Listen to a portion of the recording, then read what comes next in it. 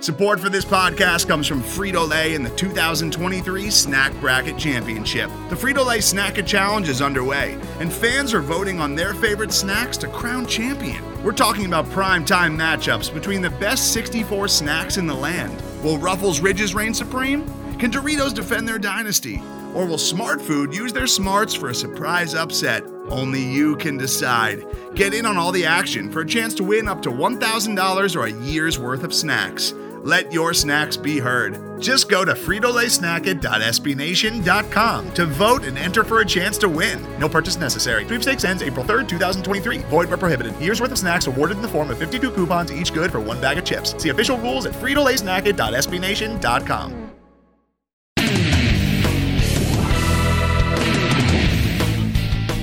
Welcome to the Black and Gold Banneret Podcast. Jeff Sharon, Eric Lopez, and Brian Murphy here with you on yet another, relatively busy week in the longest off season in history. We actually have a great guest for you today here on the show, Chris Vannini of The Athletic.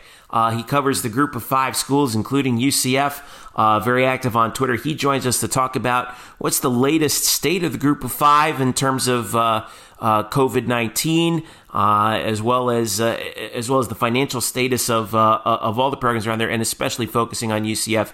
Great interview that we had with him. That's coming up in just a short little bit. We're also going to review, I should say, the NFL draft and the post NFL draft action in the free agency market so far, with UCF players going. Of course, Gabe Davis getting drafted by the Buffalo Bills, an exciting moment for him. Who else might be out there that some NFL teams may give a shot to here? So, but fellas, we're starting to get a little stir crazy, but apparently May 4th, we get phase one, I guess, what is this that the governor's calling it? Phase one, well, for the record, restarting of the economy? For the record, Jeff's alluding to the state of Florida. We're a national podcast. We know we got night fans out throughout the country. So be specific, Jeffrey. Okay, we're not these other podcasts that just talked in Orlando. We're national. Well, I was trying to make one of my customary opening show bad jokes where I'm like, do we have to run at only 25% capacity? It wasn't only a bad joke, it was also an incomplete joke, so it's actually even worse. Okay, fantastic. So we're off to our typical great start. Like we said, lots to talk about. We're going to start with our interview with Chris Vannini, who came out with a couple of really interesting articles over the last couple of weeks, including the most recent one. He obviously works for The Athletic.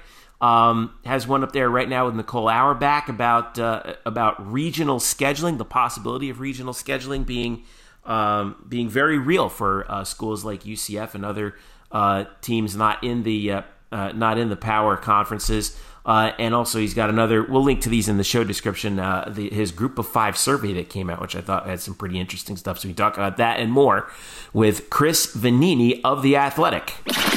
Joining us now from The Athletic, he covers the group of 5 schools. He's been a veteran of the sports reporting industry for quite some time. Actually, used to work in his old stomping grounds or our current stomping grounds with SB Nation.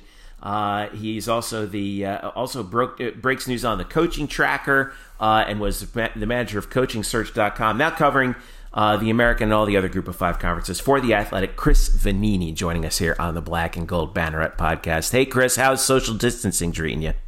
It's going well, all things considered.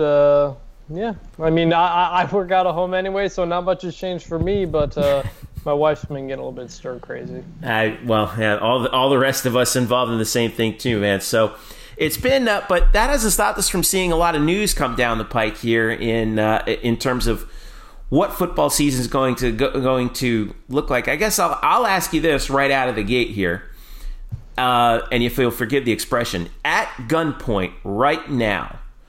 When is the college football season going to happen, do you think? And when it does happen, what do you think it's going to look like? I mean, if I had to pick one, I'd say maybe we start in October. Obviously, maybe it starts on time, probably not. Maybe they hold it to the spring. There's a lot of problems that would come with that as well. My guess is they'll want to get it going as soon as they can get it going, especially if there's concerns over a breakout of the virus in the winter. If we hold off until football in February, who knows how things are going to look in February. So I don't know. People know they got to get football. They have to have football happen to make money and run their athletic departments and just generally have their day-to-day stuff. So we'll see. I mean, I'm still a few weeks away from having a real, I think, opinion on this. We're still waiting to see how many schools are going to open and if that's going to happen. So to me, it's still a little bit wait and see. I think it's about mid-May when I think we'll have a better grasp on things.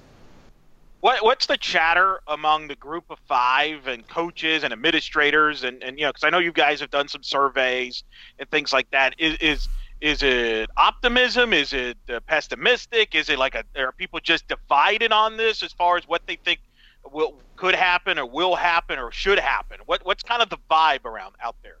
I mean, I think everybody's optimistic, but I think, it pays to be optimistic. Nobody wants to be a Debbie Downer at a time like this when so much is on the line. I think especially with the group of five, especially for the lower half of the group of five who play these bye games, they're concerned about a football season that doesn't have non-conference games, and that would take away a payday, a $1 million payday maybe for a game at an Alabama or something like that. And those athletic departments do not have big budgets. Those bye games pay for a lot at these schools. So I think especially for some of the schools who play the bye games, they're very concerned about a season that doesn't have non-conference games. But then again, it's better than not having the season at all. So kind of got to wait and see. Chris, you wrote an article recently along with your colleague Nicole Auerbach about the group of five ADs or the commissioners and ADs kind of considering cutting down on travel for non-conference and conference games possibly.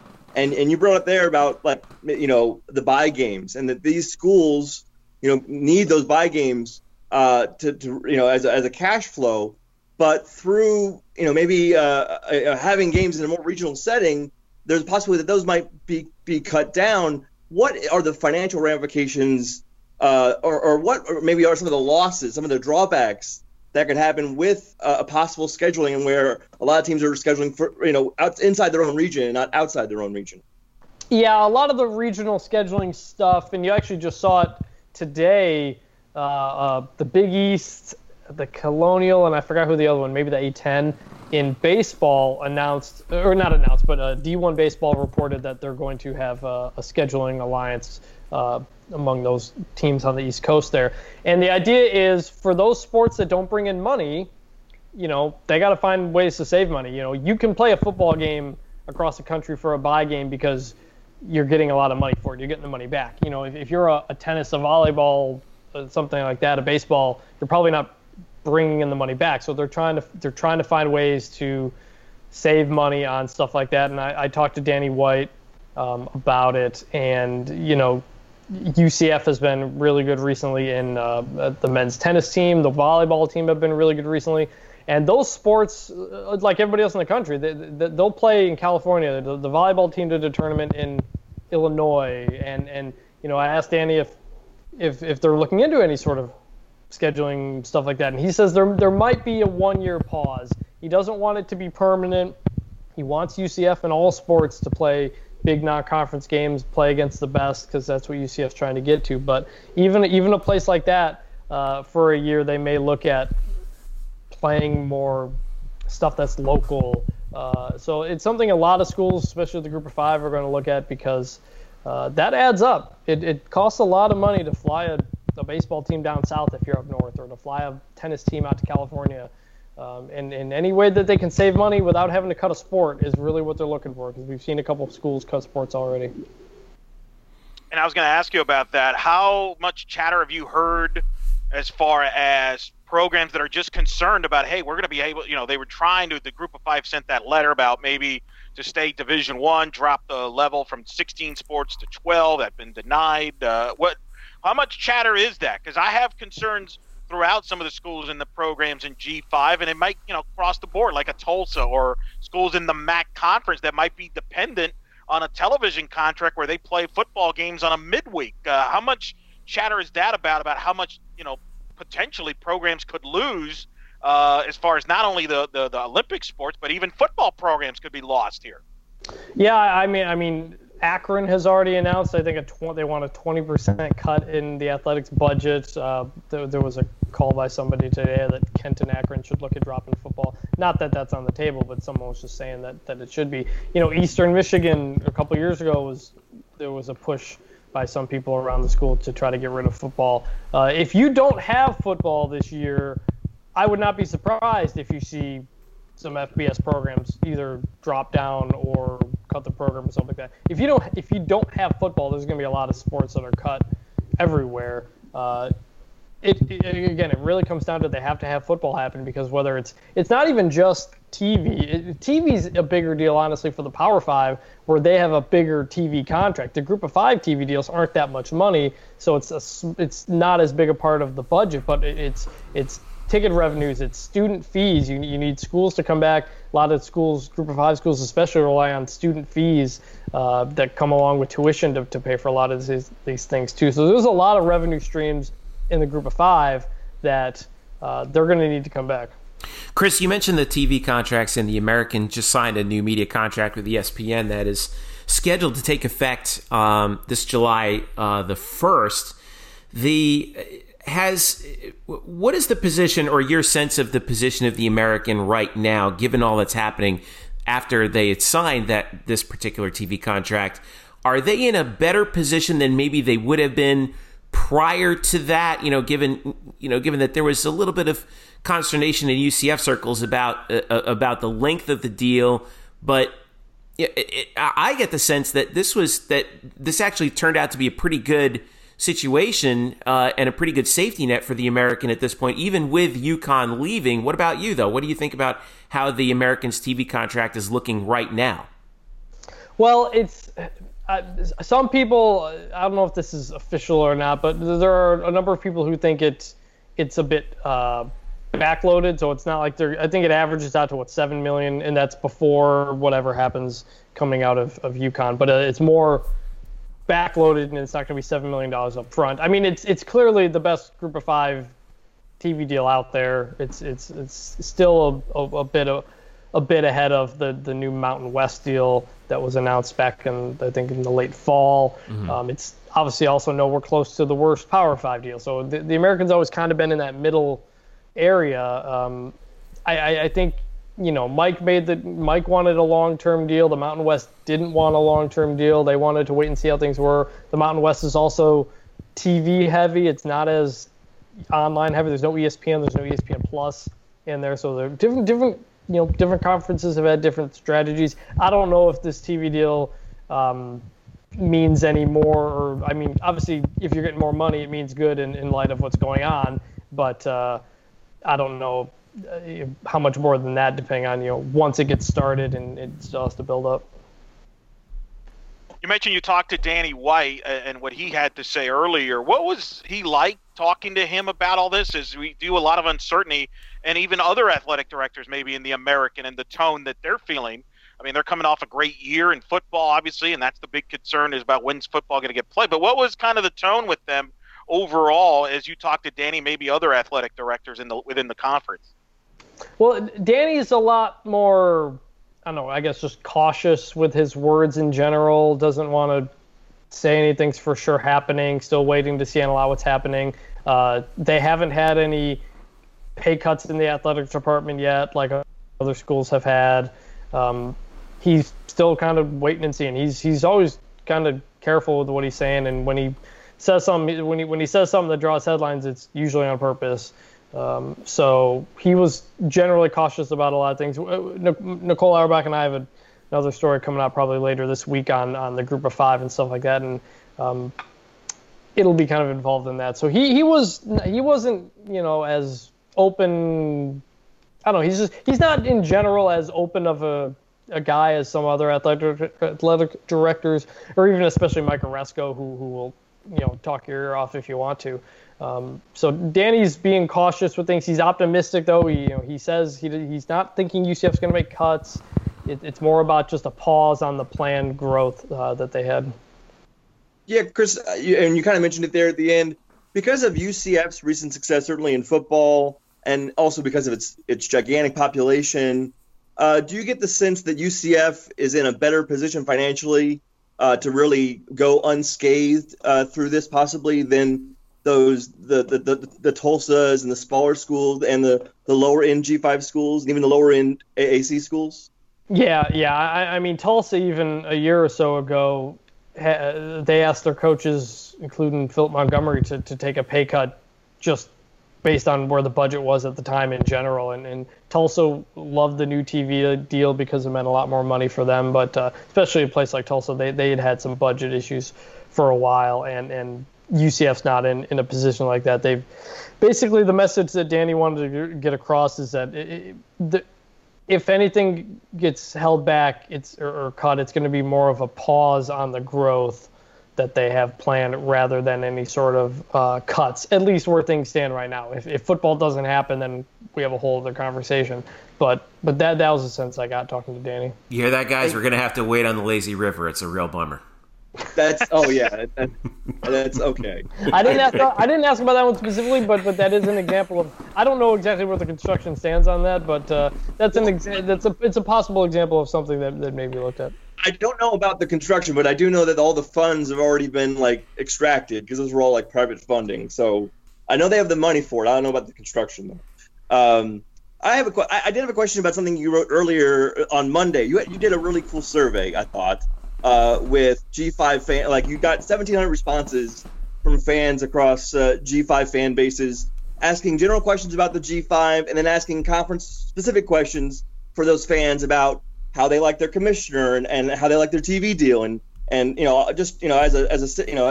an example, a lot of fans want an expanded playoff, which is no surprise. And in the AAC, it seems like most fans would rate Mike Oresco's performance to somewhere between good to very good, which I think some UCF fans are probably tearing their hair out hearing that, but I think it's true. I think going through this, what did you look at either among the very broad questions for the G5 fans or just the AAC specific questions? What are the answers that maybe surprised you most? I don't know. Honestly, I don't know if there was much that surprised me. I mean, I asked if the group of five should have its own playoff. I was just generally curious what the temperature was on that, and that was 85% said no. Not a surprise there. I was honestly thought it'd be more than that. Did not want it, but I don't know how the best way to put this. So I asked about if you had to pay to watch your team on a streaming service, how likely would you do that? And 60% was 4 or 5 very likely to do it. And I was kind of surprised. That seemed high to me. The other hand, you have to pay for a subscription to The Athletic, so maybe the people who are doing the survey are already willing to pay for that kind of stuff. I asked about name, image, likeness, which obviously came out Wednesday morning. If you think that would help or hurt the group of five or a mixture of that.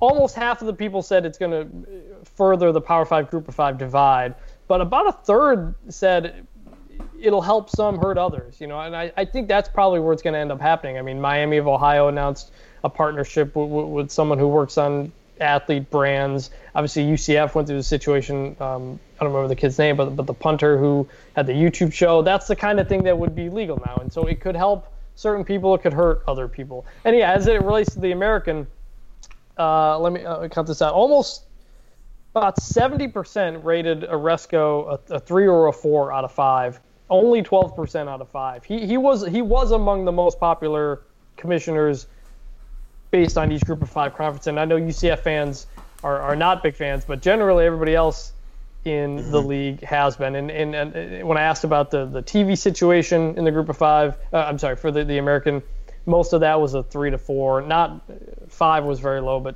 above average fans of the current TV situation. Speaking of something we just talked about.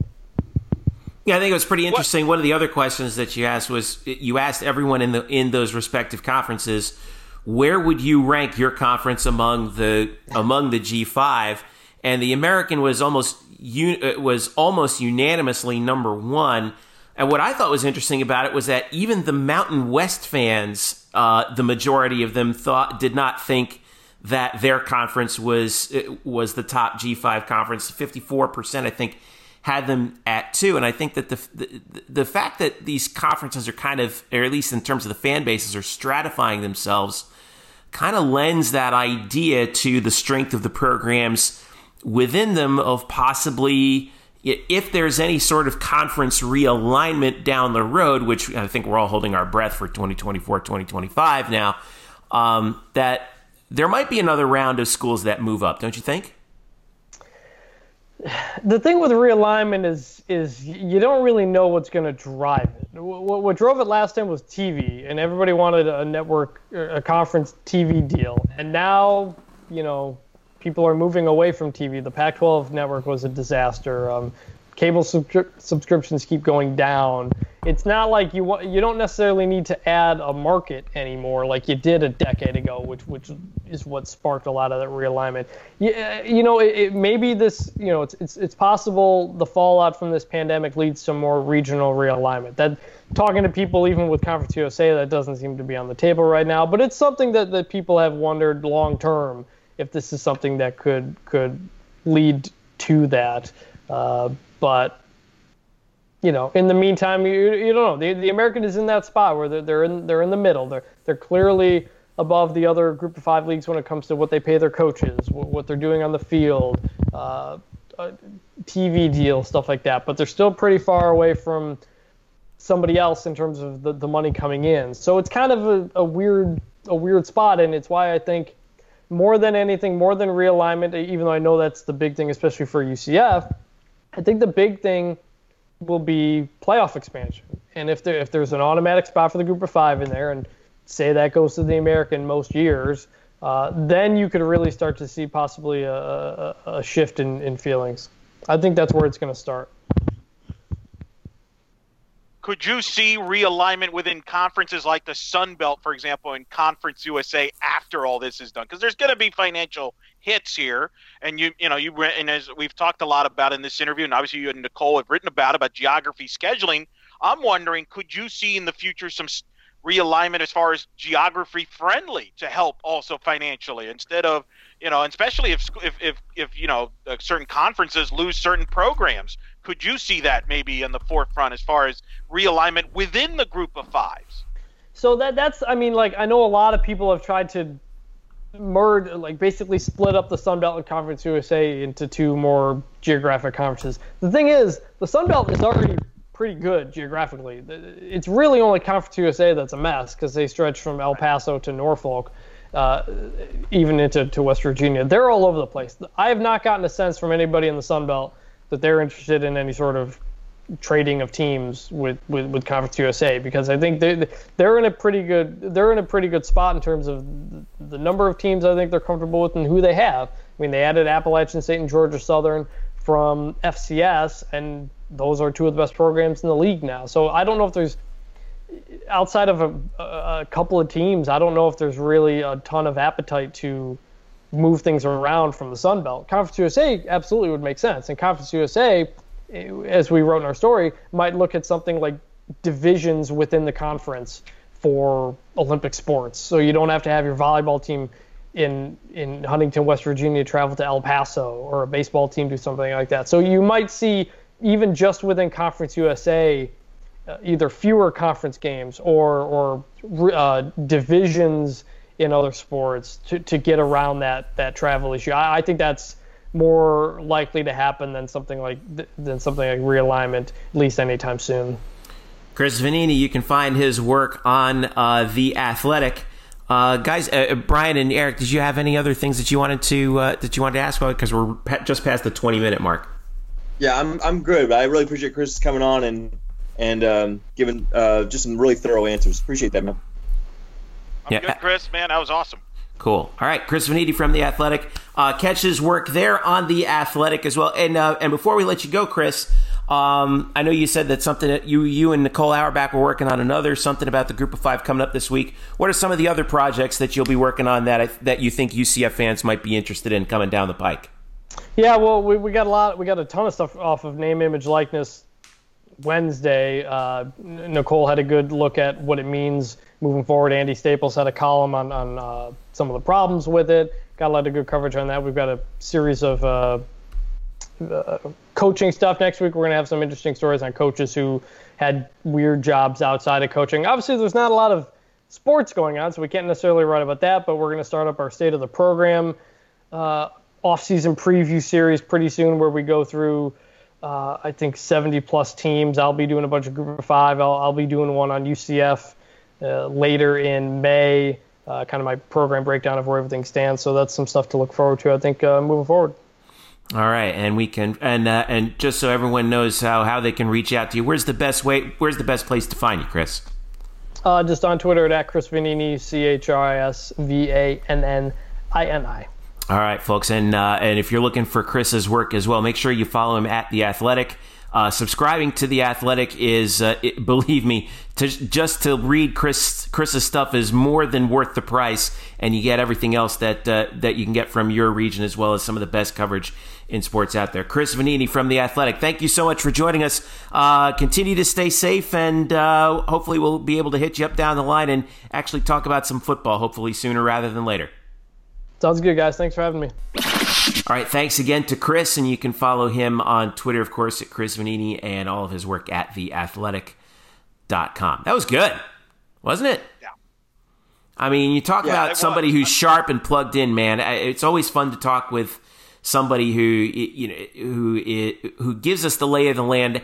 I feel we get so locked into the UCF bubble so many times that it's hard to contextualize what's going on, and Chris does a good job of that. He does. I mean, the survey that he talked about where Mike Oresco is approved by the American Conference fans, I think that's a great, to get a perspective. What is it like outside of UCF? And I think Chris and others do a great job there at The Athletic. My biggest takeaway, and I think it's going to be interesting, right? There's so much speculation, which is Murph's favorite thing, is people speculate, will there be a season? What kind of season will there be? Like, even though we're doing this audio, I can just see, I was envisioning Murph's facial reaction when you ask Chris Vannini about, give me a predict when we're going to have football. I can just see Murph cringing, just wanted to kind of come. If he could strangle you, Jeff, I think he would have. I respect Chris's answer because he did sort of. He didn't say like it's definitely going to be this. He gave you his personal opinion, but I think also he understands like he's not Dr. Fauci or Dr. Birx, but he gave you an honest answer from his point of view, which I thought was all we really needed at that point. Right, but I think the interesting thing, and we touched on the scheduling, and the fact that there's a lot of G5 programs, because there's been talk about, well, maybe, we'll just do a conference schedule only. Well, there's a lot of issues that come with that. That's not as simple as it sounds because, and Chris brought up the point, there's a lot of G5 programs that depend on that non-conference schedule to make money. Right, like the going up to a Michigan or going up to Oklahoma or playing that one-time buy-in game or whatever. Those are money impact games for a lot of programs in the G5. They could get hurt by the fact that there's not if there's no non-conference, which I think presents a ton of issues. Like, it's funny, everybody just keeps bringing up like, oh, we'll just do conference schedules, no problem. Like, well, what happens to Notre Dame and BYU in that scenario? Like, do they not have a season? Like, so. And maybe just hanging out with Murph has kind of won me over. I used to be the optimist on a lot of this stuff, but I do understand where Murph gets from with some of the annoying parts about, oh, we'll just do a conference schedule, no big deal. Like, there is no issues. Like, no, there are issues with that. There are programs that depend on non-conference games. There's programs like Notre Dame, BYU, and there's other independents, Army, that are not in a conference. So how are they going to play a football schedule? Or even, I hate saying it, but it's true, like South Florida. Like, they're scheduled to go to Austin to play Texas this year. That's a moneymaker for them, absolutely. So that's not as simple for a South Florida to just give up that game with Texas, for example. That's a big game for them, and I'm sure a lot of G5 programs have that issue. So, look, I think there's a lot of questions, and I'm on Murph's side in that, it's great for all of us to speculate and come up with different theories, but there's a lot of things that could change, and there's a lot of things we still don't know. And I think for people to just say, well, we'll just push it back to spring, well, that's not that easy because odds are maybe things could be worse in the spring. I mean, usually a lot of people get sick in the spring. What if you still can't have fans? What happens there? So I think there's still a lot of questions and mysteries. But, obviously they're going to try to get a football season. But I also think it's not as simple as, hey, we'll drop the non-conference schedule and we'll just move on. It's not that simple. That creates a lot of problems and financial issues, especially in the group of 5. Yeah, the thing for me that he brought up was scary was what if the virus flares up again in the winter? Right. And the further back you push football season, the likelier it is that might rear its ugly head while games are taking place. What do you think, Brian?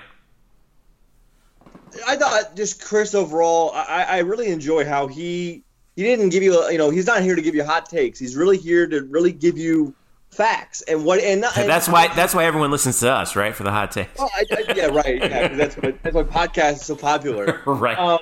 But Chris is not out here on a limb trying to like connect the dots for you. He really is just kind of giving you what he knows, and I think that's an honest way to go about it. It's not a sexy or a very fancy way to go about it, but it's honest, and I think that's what people want. I thought he's just very thorough and very knowledgeable. It was great.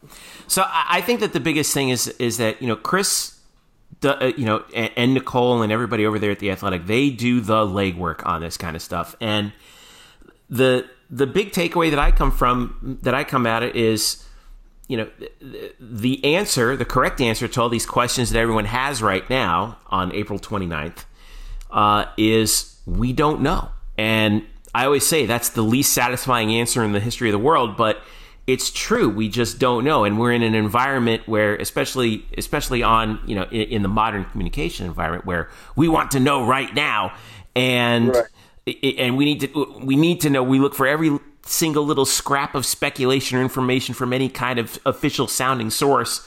The fact is they've done legwork and they said, we don't know. We just have to wait and see. And I think that, the fact that he brought up, we may have some crystallization of the picture in May, but again, it's, we're not doing this on college football's timeline. We're doing this on COVID-19's timeline. Yeah, but the virus sets the timeline. But here's the thing. It's May. The point is, there doesn't have to be a decision right now. And I think that's what Chris brought up. We probably doesn't have to be a decision until mid-June. Who knows what happens in June?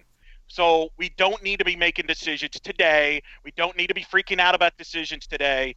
Time will figure itself out, and things could pop up that change your perspective between now and the fall. Well, all right. To be fair, you're right about that. But I think the one thing that all three of us know, and Chris knows as well, is that people who work in athletic administration, right, they want to have as much lead time as possible. They hate making decisions based on incomplete information. And when you're facing those two converging freight trains of time and money, right, they want to try and make sure that they have enough time to tell their coaches and administrators and the student athletes and everything to get ready. Or not. They don't want to put it. Obviously, their first order of business is they do not want to put anyone into any undue danger. But they also understand that if the entire athletic department at say Eastern Michigan folds, they don't want it to happen on their watch. So it's and these people are also extremely resistant to change. And so they're all operating by the seat of their pants here, and I get that, but you know what? This is why they get paid all that money, is to make these decisions in crisis.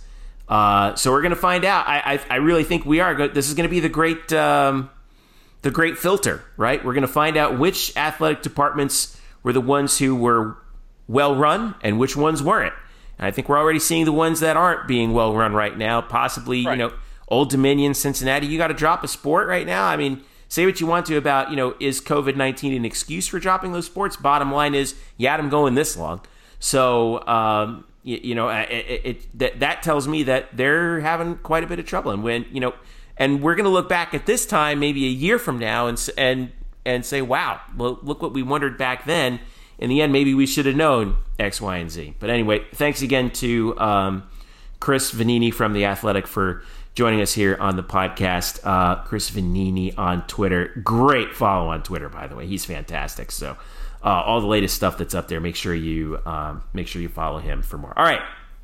When we get back, we are going to talk about some NFL draft news. I know you guys have been looking forward to that for quite some time now. One player drafted into the NFL draft from UCF. That's Gabe Davis. What's the latest on the free agent market? We'll be updating you on that and plenty more as we continue. This is the Black and Gold Banneret podcast. Today's episode is brought to you by Cars.com.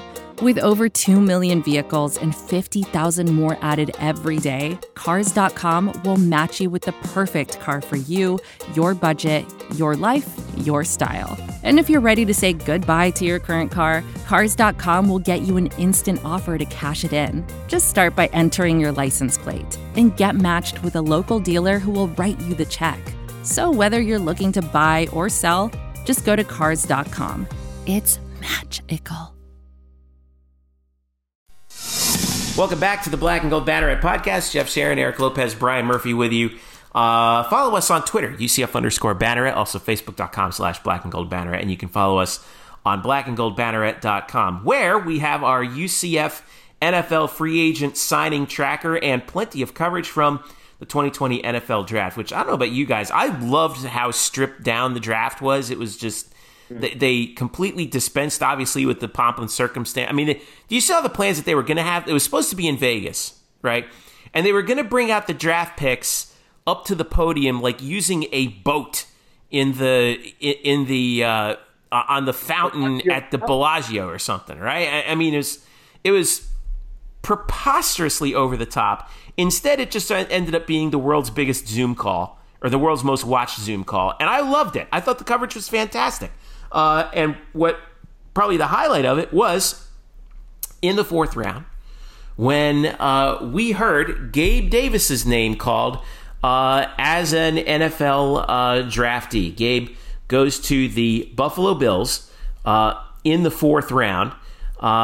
He went on day 3. Some folks were hoping that he would go day 2. Didn't work out that way because it turns out that he was projected to go day 3, pick number 128 to Buffalo. As he should have been. And yeah, so Gabe goes to Buffalo. We're going to talk about the free agent signings in a little bit, but first, Brian Murphy, Gabe Davis, Buffalo Bills. Your outlook, what did you think about it? Is this a good spot for him? I think it's an interesting spot. Obviously, people will say, well, who's his quarterback? And his quarterback is Josh Allen for now, although they drafted Jake Fromm, and the opinions there can vary. But if it's Josh Allen, obviously he's got a huge arm, and Gabe runs really well. He runs deep routes quite often. So that would seem to be a match. Although obviously there's questions about Josh Allen's accuracy. I think overall it's a fine place for him to learn. And what I mean by that is there are reasons why that Gabe lasted until the fourth round. I think one of the key ones was because of UCF's passing offense system, which runs a lot of posts and a lot of 9 routes and a lot of slants. He didn't run a extremely versatile route tree this year, and the fact that he didn't, and he does need to learn how to run a route tree, a full one, in the NFL level, is one of the reasons why he was drafted as late as he was. And yet he lands in Buffalo, where he will be teamed with arguably the best route runner in the NFL, in Stephon Diggs. Yeah. And John Brown, for a guy who's mostly known as a deep threat track star kind of speed guy, he runs really good routes for a guy of his skill set. He runs deep routes. Gabe runs deep routes, and they should be able to learn. He should be able to learn from them and really shore up his weaknesses and become a better player.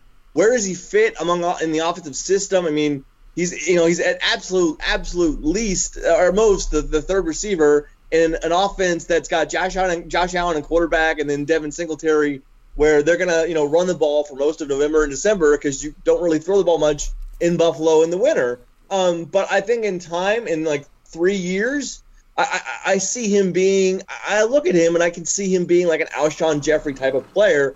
Maybe not with that amazing amount of not as amazing with the leaping ability and the pure athleticism that Alshon had, but just in terms of the body, fighting for balls, the long strides, touchdown targets. He's the kind of player I could see him becoming. Eric, you made a great point, and I want to credit OS Nice, the Orlando Sentinel, for tweeting this out. According to Spot Track, Davis's rookie contract is slotted to be in the range of $3.3 million with a $699,000 signing bonus. And you brought up the great point. Like, for all the people out there who are saying that Gabe leaving was a mistake, that's a lot of money he's going to get paid, right? Yeah. That's a good deal. 4th round. Like, anybody that thinks he made a mistake leaving early is an idiot. No, seriously, you need your head examined, because anybody that's I know I'll take $699K off the top. Right. Yeah. That's what I'm saying. And to me, his stock is never going to be much higher. And Brian just brought up some of the reasons why he was a 4th rounder. That wasn't going to improve going back to UCF. So in anything, you could make the argument, and I remember this, it was Friday night.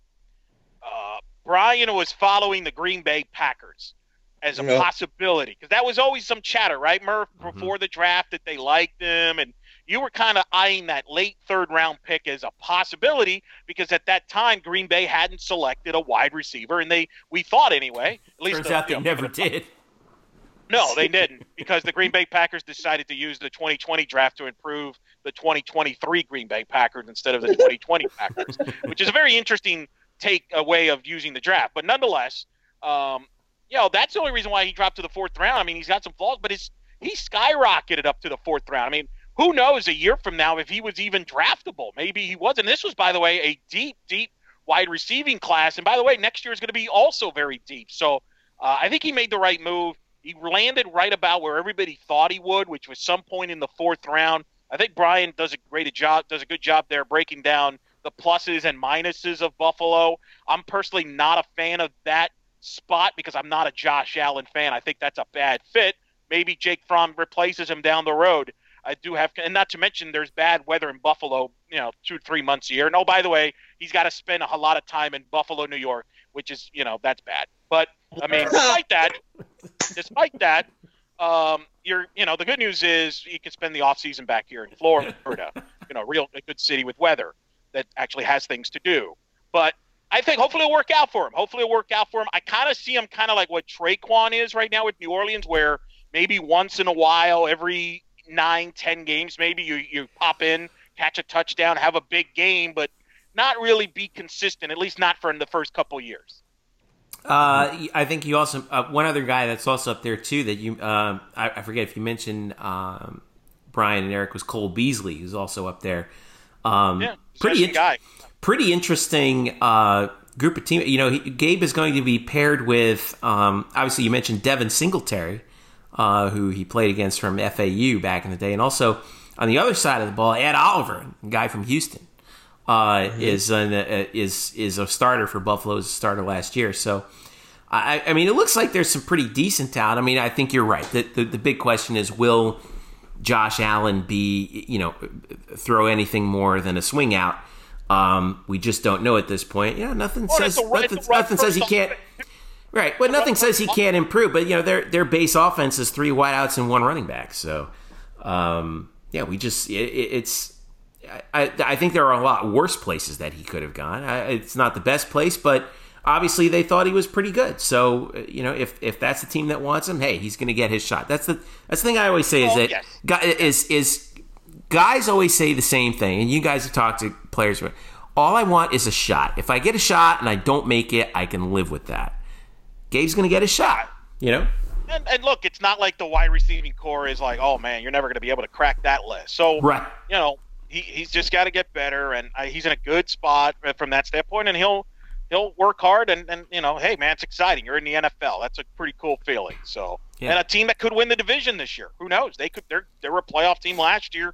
Could be a playoff team again. Will probably be the pick by everybody to win that Eastern Division. So, all things considered, it's good to be Gabe Davis. So I'm very happy for him, and like Murph has said 1,000 times, that's why. You should have no issues with any player that declares early and get compensated and get paid, and he's in a good spot. Yeah. We were mildly surprised, I think, that Gabe was the only UCF Knight taken in the 2020 NFL draft. I think the guy that we thought would most likely be the second Knight taken was Neville Clark. So we're going to go over the undrafted free agents now. Neville goes to the Minnesota Vikings after a little bit of time that went by, but he signs with Minnesota. He will be a teammate of Mike Hughes up in Minneapolis. Really interesting situation up there, isn't it, Brian Murphy and Neville Clark going to the Vikes?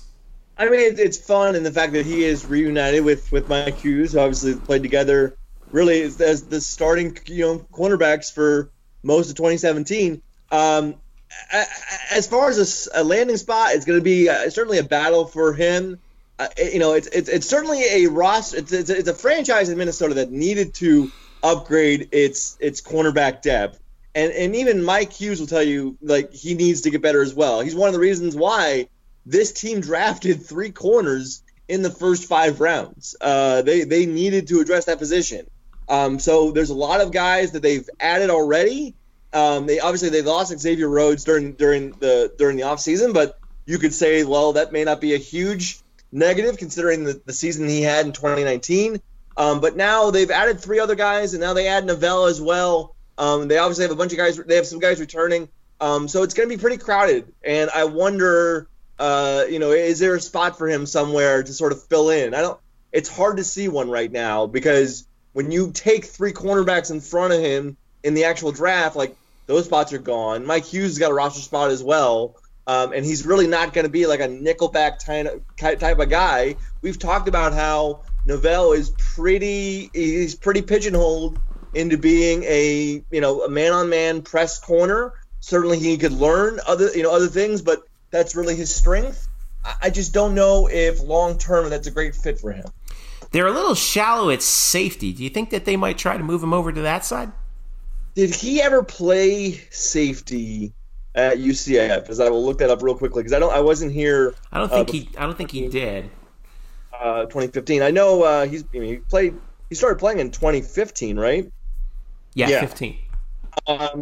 So it just says defensive back, so I'm going to assume not, but I'll look into that. I mean, certainly he would have the size. He has the physical ability to track as a safety. He's not a great tackler, but he's willing to at least hit you. I still think as a corner or safety, certainly his lack of speed may actually help him more at safety because he doesn't need to keep up with a wide receiver on every single play. But I don't know how he'll take to that. It did say he did play safety in high school, but that's a while ago. But still, he does have some experience.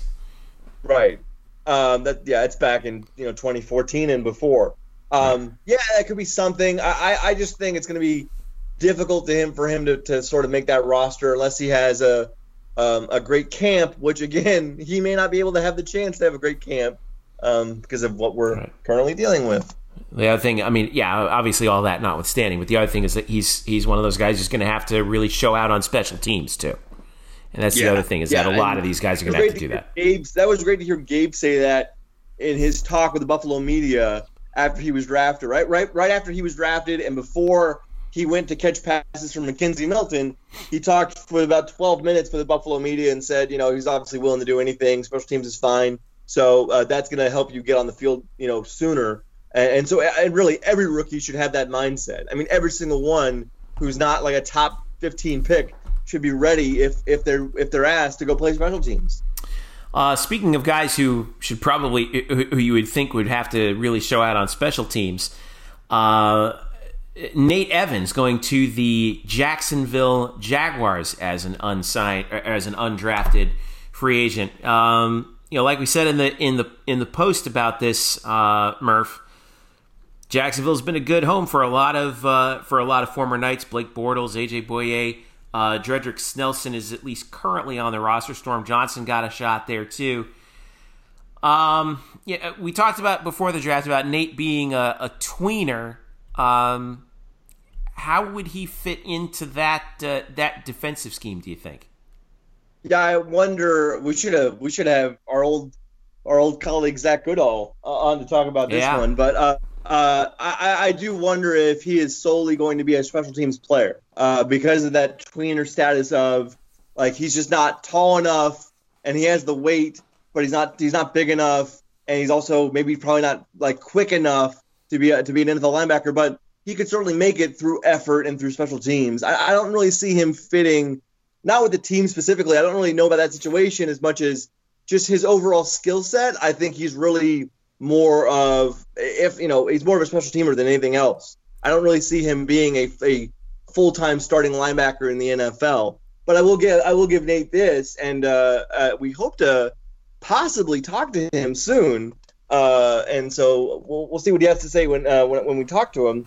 But he has been working. If you look at his Instagram, he really hasn't not been posting any self-congratulatory stuff. It's really just been him doing in the gym, and he's continued to work and try to get stronger during this time. So that can only help. He's got a great work ethic and a fantastic attitude and a great leadership. But I do wonder if he's going to fit anywhere, no matter the team, just because of his body and his skill set.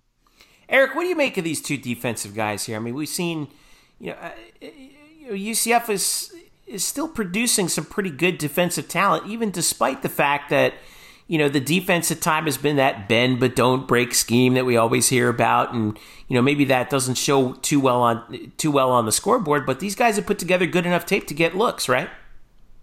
Well, yeah, I mean, not good enough to get drafted, but get at least to sign a free agent contract. I mean, some would argue that maybe the tape doesn't. Maybe he's not as great as we thought, right? Because one thing we have learned, and Peter King has written about this on his Monday Quarterback and has been on mostly a lot of radio shows. And the big thing about this draft is there was more tape watching than ever before by scouts, because that's all you can do. So right.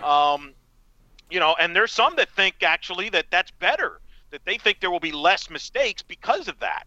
That sometimes by going to a pro day, you overthink things and you kind of complicate it. So who knows? We won't know that for a couple years. But I think of the two, I think Murph kind of perfectly described the Viking fit. That's a little odd. I think Neville, now with him, what might have hurt him too is he had some off-field discretions. I think going back in 2017, wasn't he? I think suspended in 2017, wasn't he? Let's be honest. All right, he got caught smoking weed. Yeah. No, you say 10 years ago, we would have cared. Yeah. But here's the thing, though, right? Like, if you're a marquee player, that doesn't matter. But if you're a fringe player, that could make a difference. I don't think it matters either way. But that shouldn't hold him back. That should not be the reason why he goes undrafted. That was literally almost 3 years ago, and it's such a minor infraction. It really is in this time a minor infraction that it really should. I will say, you never know with these NFL teams, you never know. Oh, I understand. I am surprised that Neville didn't get drafted. I'm so surprised that there was an article on Neville that we'll never see, because I had already written up his Neville Clark drafted in the so-so round by so-so team that never gets published. But you're right. But thanks, I think Vikings. That doesn't have an impact on Neville. Right. So, go ahead, Eric. I'm sorry. The Jaguars linebacker situation is kind of interesting to me there, and I think he's got a shot there only because the Jaguars have gotten rid of a lot of guys. Maybe he can sneak in there as a backup, maybe be a special teams guy for the Jaguars. So if you ask me about the two situations, I kind of like Nate better of the two, personally. I will add with Nate, so the Jaguars spent a couple of high-profile picks or drafted a couple of high-profile players at linebacker in this draft. In their second pick in the first round, they got the kid from LSU, Kayvon Chaisson. And then in the fourth round, they got Shaquille Quarterman, who's a pretty well-known name down here from Miami. That was in the fourth round after Gabe Davis got picked, which I know people at UCF were sort of flouting about the fact that a UCF player got drafted before a Miami player did. But the fact that they did add Quarterman and especially Chaisson, it would make things tougher. Obviously, Jacksonville also has Miles Jack, I believe. So has Miles Jack as well. So there's some crowding there. Like I said, I think his way to playing time is special teams, and I don't think he'll have a problem with that. Which takes us to the third, and so far as we know, final undrafted free agent signing, Adrian Killens, who went to the Philadelphia Eagles. I think he was the first one to go, and that was announced virtually immediately after the conclusion of the draft. So clearly, the Eagles had their eyes on him, as did a number of other teams, according to Adrian's agent. So apparently, the Eagles gave him the best offer. Here's why I like this fit. All right, couple of reasons. First one is he's going to Philadelphia. He's working under Doug Peterson's system. Doug Peterson is an Andy Reid disciple. And it kind of makes me excited that maybe my Tyreek Hill comparison will probably come to fruition. Okay, I'm selfish about that. All right, number 2. All right, and this is probably the most accurate one. The Eagles are super thin at running back. All right, Miles. I don't know if I agree with that. Here you go. Miles Sanders, 2nd round pick. Okay, but last year was a rookie. Boston Scott, 6th round pick. They suffered some injury problems. They have Corey Clement. They have Elijah Holyfield, who actually comes over to them from Carolina, who, by the way, is Evander Holyfield's son. And Adrian can kind of fit in, possibly, if he can work his way up. And again, we talked about the importance of special teams when you're an undrafted free agent. Can work his way up. He's going to be, and he's also going to be in I think, the perfect system for him. That sort of, that modified West Coast spread that Peterson runs, that's not far off of what Andy Reid was running this past year. Obviously, with Kansas City, they've evolved this offense to a new dimension. It's not the old Joe Montana West Coast. It's something totally new. And also there might be some opportunity for Adrian to show off his wares in the passing game too. You know, we don't know what's going to happen with Deshaun Jackson. They're a little. It looks like they're a little thin in the back end at wide receiver, although they did draft Jalen Reagor. They also have Greg Ward Jr. back there. Remember the former Houston quarterback. They traded for the 49er receiver Goodwin. Marquise Goodwin, who but he's had some injury problems in the past. So I don't know. It feels like there might be a spot for AK in Philadelphia. What do you think, Brian? Well, I'll have Eric go first since he's sort of put back on your insinuation. Okay, I'll let Eric make fun of me. Go ahead. No, I mean, look, I think some people would say that. I mean, Doug Peterson, if anybody is willing to use a free agent running back, it is Doug Peterson. So you're right about that. The issue is I think Miles Sanders is really good, and he really showed signs of that in the second half last year. I think he's the feature guy, and I think Boston Scott is legit too.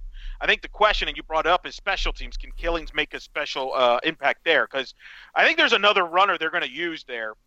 And Sal Palantonio mentioned this on Scott Van Pelt's show, and that's Jalen Hurts. They took Jalen Hurts at the 2nd round to be a quarterback, but he's going to use him on the field, and he's going to use his legs. So that's almost like an extra running back. And I think Hurts will be a factor in that. So I just don't know. Again, could Killings make the team? Yeah. I think special teams is probably his best shot to make an impact. I just don't. There's just a lot of football. I don't know if there's enough footballs there for him to have a significant role. They do like Corey Clement. Now, to your point, he's been injury prone. Maybe they cut a Corey Clement, something like that. Ideally, having watched the Eagles a lot, can Adrian Killings be a Darren Sproles type? That's the question. For him to be successful offensively, can he be Darren Sproles, where he's a weapon out of the backfield? But that means he also has to pass protect as well against bigger guys in the NFL. And those are things he's going to have to work on. And we'll see. We'll just have to see. And here's the thing. We don't know if the Eagles are done making moves or not. That's the other thing. What if they add a Devontae Freeman later on in the offseason, or a Dion Lewis, or whoever? You got to hope, if you're Adrian, that they don't. And then you got to Murph's point. You got to hope you can impress people on a camp or a preseason or whatever. If there's none of that, they're not just going to throw him out there if all of a sudden it's a quick turnaround and they got to play a regular season game. So he might just spend the first year, if he makes the team, probably on like a practice squad. By the way, we do know that AK, even at 5'7", will not be the shortest guy in the Philadelphia backfield. That honor belongs to Boston Scott, who is all of 5'6". Go ahead, Murph. Well, a lot of things there. The Darren Sproles comparison is, I get it, because you need to do a bunch of different things. You need to run and catch and be a dynamic punt returner. What helps Sproles is that for a guy his size, he was incredibly tough, really hard to bring down. He had huge thighs, and Adrian is not built like that. Adrian is more of a streamlined 170-pounder, 165-pounder, where Darren Sproles was so much of a lower gravity guy. It was low center of gravity guy. It was really hard to tackle him. Miles Sanders, I like him. I don't think he is as much of a roadblock as maybe Eric said. His athleticism is really good, and he can make the phenomenal play. He does make a lot of simple mistakes where if you watch their games and then watch like the film, which by the way, right now, NFL Game Pass is free and it's amazing.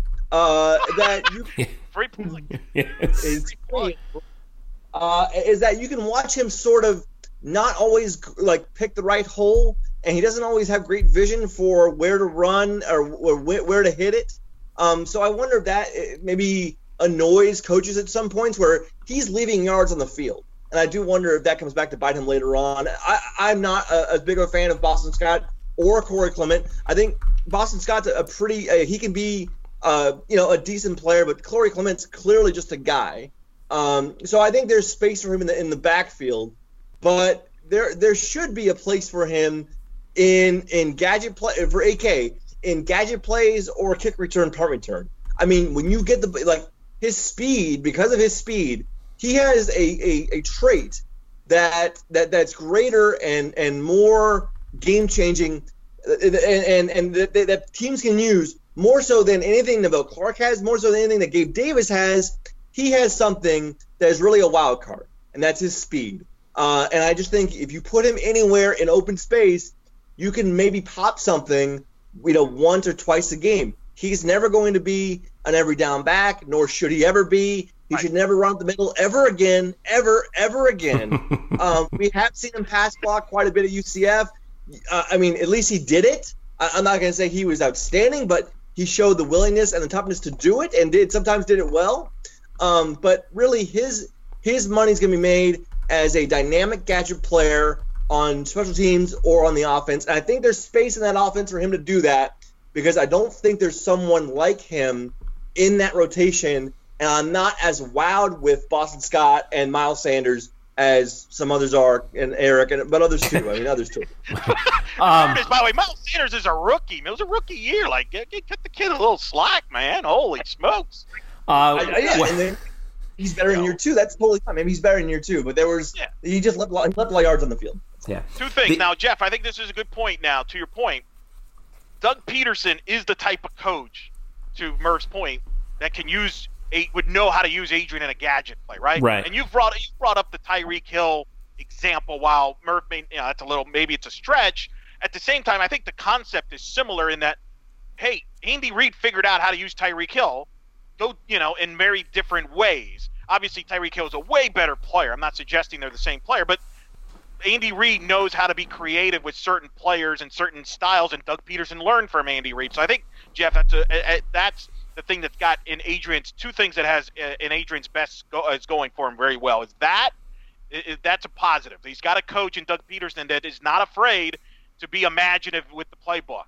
So I think that does help him. I mean, they used Greg Ward last year as a wide receiver. Right. So I think that does help Adrian. So I hope you guys are right, because I'm an Adrian fan. Let me just say for the record, I'm always just pessimistic on how you fit on a backfield situation when there's a ton of backs and you don't know what's going to happen. But you're right. I mean, it's not like Hall of Famers in front of him. The other thing he's got going for him is he's going to play the Giants twice a year, and you should feast on that. Now, Eric. Easy. One little note, Eric. I know you mentioned Dion Lewis. Dion Lewis actually signed with the Giants a couple days ago. Oh my God! Well, that exploded. I know, yeah. Going to the Super Bowl. Oh God! Please no. Compliment to Barkley. Wow. Okay, I didn't know that. All right. I back him up. Anyway, go ahead, Murph. I'm sorry. I'll bring up the fact that Philadelphia's return men last year consisted of Darren Sproles, who is now retired. I believe he's retired, right? He's not listed on the active depth chart. I believe yes. Yeah. Nelson Aguilar, which is funny. Corey Clement, who again should not be on punt and kick returns because the guy runs like a 4.6. I will say, as far as we're looking, and they also had Boston Scott back there, but if Boston Scott's the number 2 running back in this offense, do they really want him to do that? I will say that the drafting of Jalen Reagor would certainly provide a outlet, or would provide Philadelphia a guy to be a punt and kick returner if they wanted one. I know he's a first rounder, but he is still a rookie, and you could see him being used on punt returns, kick returns. That could block AK because Reagor, does have 4.3 speed. But again, he has a shot there. There's certainly, I like the fit more with AK in Philly than in any other of the spots we talked about with Nate in Jacksonville or Neville in Minnesota. I like AK's choice the best. Sproles did retire, by the way. He took a front office job with the Eagles. But, it pains me to say this as a Giants fan, but a great spot for AK to land.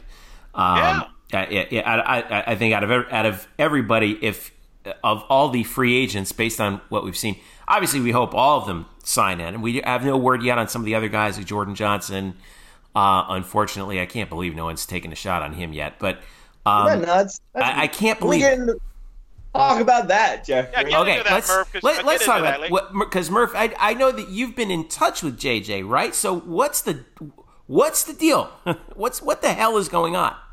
You know what's so funny is after the draft, goes down, and after the Mr. Irrelevance picked, we're all waiting now with bated breath to see who's going where. And that time, those few hours after the draft, are chaotic times when you think you're going to have a handful of guys signed. And it was weird for UCF to see kind of how slow it was. You had AK signed quickly right away, and then I think Nate Evans was second, and then Neville Clark was third, but he was like an hour after the draft, and then that was it.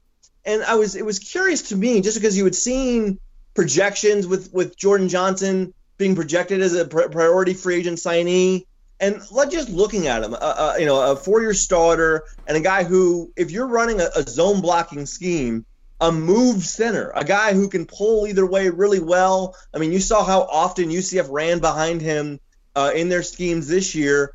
I'm surprised that he doesn't get a look. So I reached out to JJ on Saturday night because I was just curious. We hadn't seen anything or heard anything about him, and he said he had not heard from any team. And since then, there's been no news on that front. So I assume that Jordan Johnson has not heard from any team, and that's really unfortunate. And I know Jordan's going to be great in whatever path he chooses professionally in life, be it in football or elsewhere, because he's just a phenomenal human being. But I just wonder, he could really work in a zone run scheme, in a zone blocking scheme. I don't understand how you can't at least give him a chance. Yeah. Whatever. He reminds me of he would be the perfect center for remember the late 90s Denver Broncos?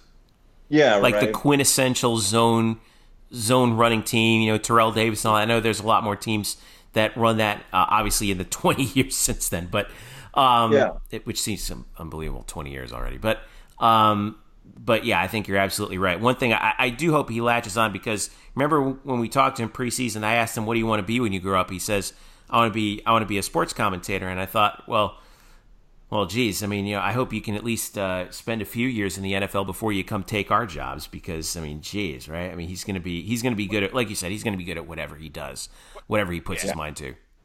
He'll be fine. But let me ask you both this though, because like I said, they've watched tape. Do you think, and we've talked about the offensive line struggles at times last year when they, especially in the losses, could it be that did people see things in the tape that just didn't make Jordan look good offensively? I mean, that's I am surprised that to not have at least a free agent deal. Clearly they saw something in the tape that they didn't like. I have to believe, no?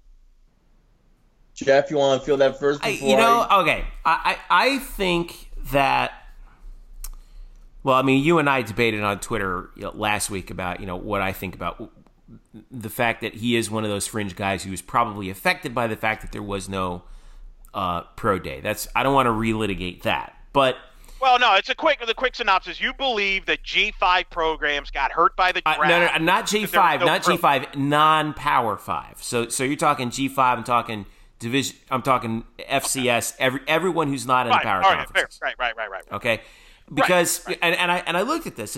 And if you run the numbers of the last 5 NFL drafts this year, approximately 10 more Power 5 conference players went in the NFL draft this year compared to each of the last 4 years. And I don't have the tweet pulled up. Forgive me, but usually it's about 70 to 71% of the NFL draft is Power 5 conference players.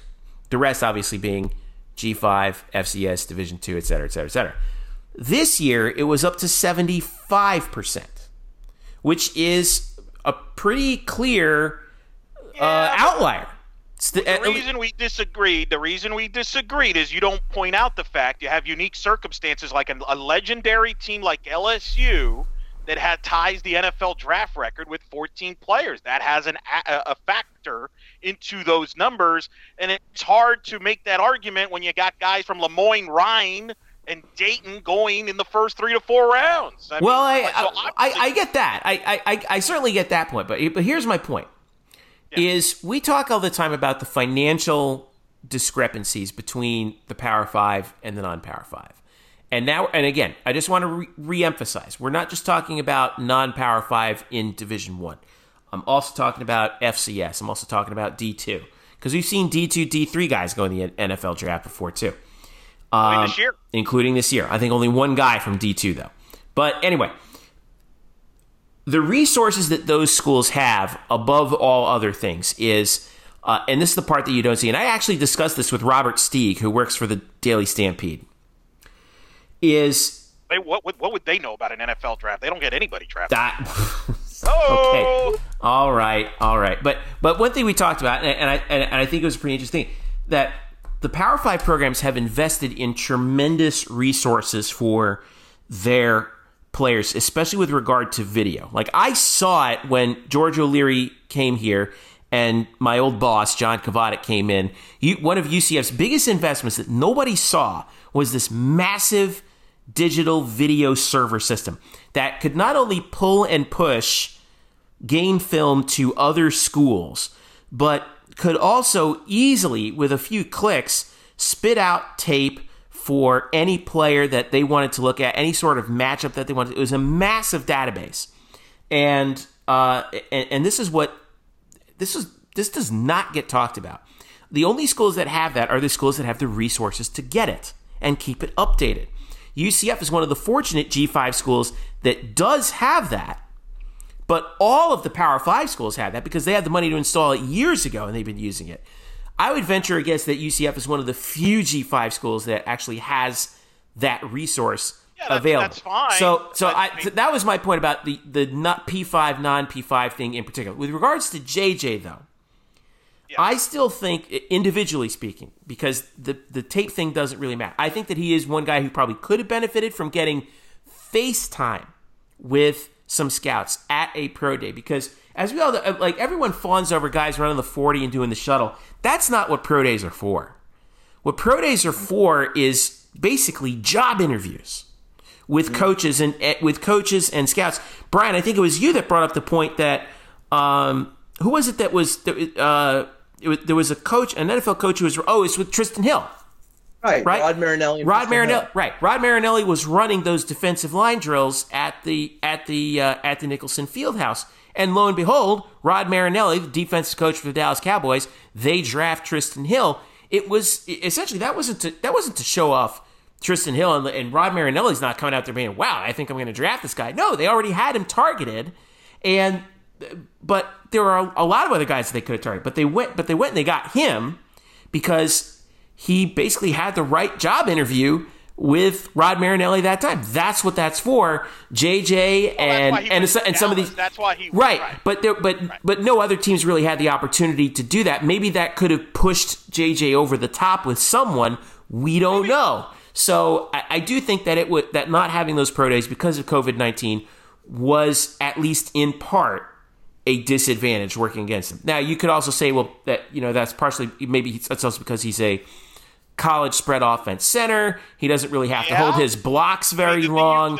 Although I will say that's a bit of a misnomer because UCF actually in one of his seasons UCF ran for more yards than they ever had in history, and he's the center on a predominantly running team. So I don't know. It still baffles me. I just don't know why he hasn't gotten a look yet. But at his size and his weight, he's not big enough to be a power run offensive guy. He is very system specific as far as where he would need to go. And again, that system is a zone blocking scheme. Like, again, it's not like teams don't run that in the NFL. There's teams that run that. So, but he is marginalized a little bit by the fact that he wouldn't work in every scheme. Still, just the experience and the type of person he is, and that is something that maybe enough GMs didn't get to know because they didn't get to talk to him or at least come face to face with him. You can go Zoom chats or whatever, but you don't get that pure interaction. Yeah. So even though he was marginalized in terms of what teams could draft him, what types of offenses could draft him, it was still surprising to see him just not even get a ring, apparently, because he could fit somewhere in this league. Right. That was odd. And it sort of pushed back a little bit on Eric's point about guys that didn't hurt. Adam Troutman from Dayton, and then Kyle Duggar from, is it Lenoir? Lenoir? I think it's Lenoir Rhyne. Both those guys are at the combine, and that matters too. Okay, no, that's a fair point. The combine helps a little bit there. There's just other guys. I would also point out there was no Ole Miss players taken in this draft. So it's not like my whole point is I think it does, and I agree with you. I think it hurts individuals. Certain individuals were hurt by not having a pro day. I don't think it's a G5, P5 thing. I don't think it's a non-Power 5 issue here. I think it's just individuals. And I will say this. I think George O'Leary, I will say this, with him and his staff, you talk about the video stuff, but they also ran pro set offenses, and they had schemes defensively where players were looking good on tape and can adapt. And Brian just brought up a point. Not that this is the coach's responsibility, because their job is to win games. But the current system is pretty simplistic, and that helps to win games, but that may not translate to be looking good on tape in the NFL. Maybe, but then again, guys have been getting drafted from UCF who were on that tape from before, so I don't know. Maybe it's just. I would like to know. Guys. Right. Well, yeah, quite possibly, but they worked it. But they got the primary tape under Frost and Heupel the last couple of years. That's the thing. And the other thing too, and I don't know, Murph, maybe you know a good place to look this up. I would like to look at which NFL teams run predominantly zone blocking schemes, and then look at the centers that they have. There may only be maybe 10 teams that do that to the level where JJ could fit in, and maybe they all have 10 centers that they're happy with. That's only 10 jobs in the whole league, I guess, and this is kind of cherry picking, but we know that UCF has had some guys in the league from the offensive line. Ja Reed and Josh Sitton come to mind.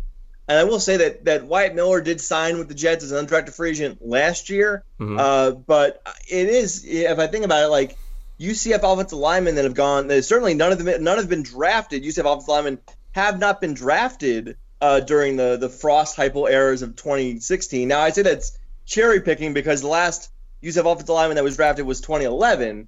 But maybe as time goes on, we'll see if this is more of a trend and not as much of a small sample size. We're only talking about 4 or 5 years here, but maybe there's something to that it works for college offense. It works for the offenses that UCF runs now with the wide, extra large spread offense that UCF runs, but it doesn't translate to the pro game, and that hurts the guys in the long run.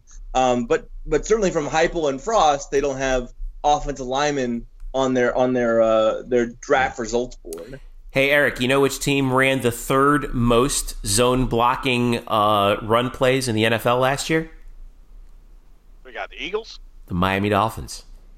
Right, brother. Yeah. So, you never know. And that's the other thing. Somebody might get hurt.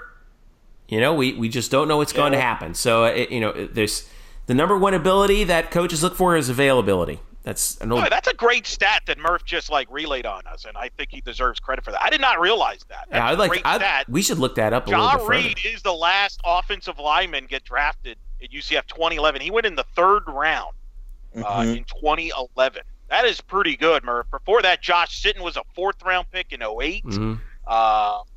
That's a pretty telling thing. And again, some guys, I don't know everything about the undrafted free agents. That's different, but. And I'm sure I could look that up. I just don't have it on. And by the way, that's also not a lot of guys. And it's also just not that much of a time frame. And so I don't want to stress UCF doesn't create offensive linemen who are NFL worthy now. I don't really know that. What we do know is they have produced defensive backs and wide receivers. That's clearly been the strength of this program. Yeah. Yeah. No, I understand that. I'm looking now at undrafted free agents from UCF history. This is great. Oh boy. What rabbit hole have I fallen into? Live research as it goes on. Anyway. Oh my God, live research. This is great podcasting. Let's get out of here before we get. All right, so If anything does break with JJ or any of the other free agents, we'll be sure to you'll be sure to see it first at UCF_Banneret on Twitter. That is our most updated and most active social media channel. Facebook.com/blackandgoldbanneret as well for a lot of our in-depth stuff. Don't forget to subscribe to this podcast wherever you get your podcasts for free. Follow us individually as well on Twitter. Jeff_Sharon, Eric Lopez Elo, Spokes_Murphy, and of course, blackandgoldbanneret.com, your home for UCF news wherever you may be, part of the SB Nation network. So as we wrap it up here, for Eric and Brian, I'm Jeff. Continue to stay safe out there. We know that there's a lot of folks out there who are kind of struggling through this whole process, but I don't know. Hopefully, we'll have a light at the end of the tunnel, maybe sooner rather than later. But in the meantime, take care of yourself and yours. This has been. Don't worry. By the way, Murph will tweet out any information he finds out that he didn't get to in this tweet during this episode as he's. Why can't I just say it now? Go for it. Oh, you found it. Go ahead. Under the gun. Because I know if I don't mention it now, people are going to be like, "Why did you forget about this guy?" It's going to be nuts. Remember, so let's not overlook the McRae brothers. Okay, both the McRae brothers were undrafted free agents. Both of them played in the NFL, but I believe still do play in the NFL. Right, but their last year was 2013. And you had Charlie Hewlett, who is the long snapper for the Browns, or was for the Browns. His last year was, I believe, 2013 as well. Patrick Brown, who is like 2010s. So even among the undrafted free agents, among the 4 or 5 years here of Heupel and Frost, there hasn't been somebody who's played in the NFL. Now, again, this is still an amazingly small amount of time. I mean, you could draft a guy in 2016, and he may not just be ready to play. But I guess we'll see how it goes. I think come back in 5 years, and maybe there's something to this. Wow, 5 years? That's a long time for an episode. All right. Yeah. All right. By the way, you can check me out on Eric Lopez Elo, as Jeff mentioned. A lot of content coming out on Black and Gold Banneret. Lots of great stuff coming up. Some cool interviews we're working on coming out as well. I was also on Mark Moses' show talking some UCF and also reviewing the movie Stupor with Dave Bautista. So you can check that out with Mark Moses, our good friend there. Whoa, that's a deep cut. Yeah, big one here. Big debate. Like, if you only can pick one movie of these two to watch, Stupor or Hobbs and Shaw? If you're forced to pick one, Murph, which one are you picking? Oh man, nothing. Mute. Oh, come on. No, that's not. No, I've seen Hobbs and Shaw, so I guess I'll go with that because I know. I'll take the movie I know more than the one I don't. When I know that maybe my expectations for both aren't very high. So no, I'll take a Hobbs and Shaw, but that is not an endorsement. Fair enough. Also, you can check out our Adam Amin interview, which we've gotten great feedback. Which I appreciate, by the way. Thanks again to Adam. That was a fantastic interview. I wasn't on that show, so I was listening to it after when the guys put the podcast this week. I love that. That was so good with him not only telling you what he was thinking about and feeling about and how he was going about the game during the game, but also like after the game and talking about the emotional stuff with his father, and it was really, really great. And for Adam Amin to give us more than an hour, that was fantastic. Yeah. It really was. Yeah, fantastic. And make sure you watch that because it was really one of the highlights of one of the great shows we've ever done here on Black and Gold Banneret. And thanks again to Eric for getting that done. So again, he meant listening, by the way. He didn't mean watch. He meant listen. Listen, yeah. And you can read an article about the Griffin brothers. We had them on what was that day? That's right. They're speaking this weekend. That's right. Yeah, they're doing the commencement, right? They're doing the commencement, the virtual commencement for UCF on Saturday. UCF has its 13 or how many other ceremonies they are, and they are the virtual commencement celebration speakers. And so we got to talk to them on Monday, and I wrote up a thing that's on the website as well. You can check out. I think it was really good because they gave you insight into what they want their stories to be. And obviously, if you know the story of Shaquem and Shaquille, then you know what they're going to tap into. But there are other things there too that maybe you didn't know that they want to really stress to people and stress to the to the graduates of the class of 2020. So they were fantastic. They were fantastic on Monday. Yeah, and they even got a shout out from JJ Watt on Twitter. So, well, it's because they said they've been trying to learn. They've been trying to listen to good orators, and they've said that JJ Watt kind of fits their style. Not bad. I'll go for it. Cool, right? Because isn't our boy Jeremy part of that graduating class? He is. Right? Jeremy Brenner, congratulations. He's going to be. Yeah, he's a Texans fan. So JJ Watt, you're going to watch him graduate. That's pretty. Somebody relay that to Jeremy. We'll have to let him know. So, again, follow us at UCF_Banneret, Facebook.com/blackandgoldbanneret, and blackandgoldbanneret.com. For Eric and Brian, I'm Jeff. Thanks for listening. This has been the Black and Gold Banneret podcast. We'll catch you later on in the week.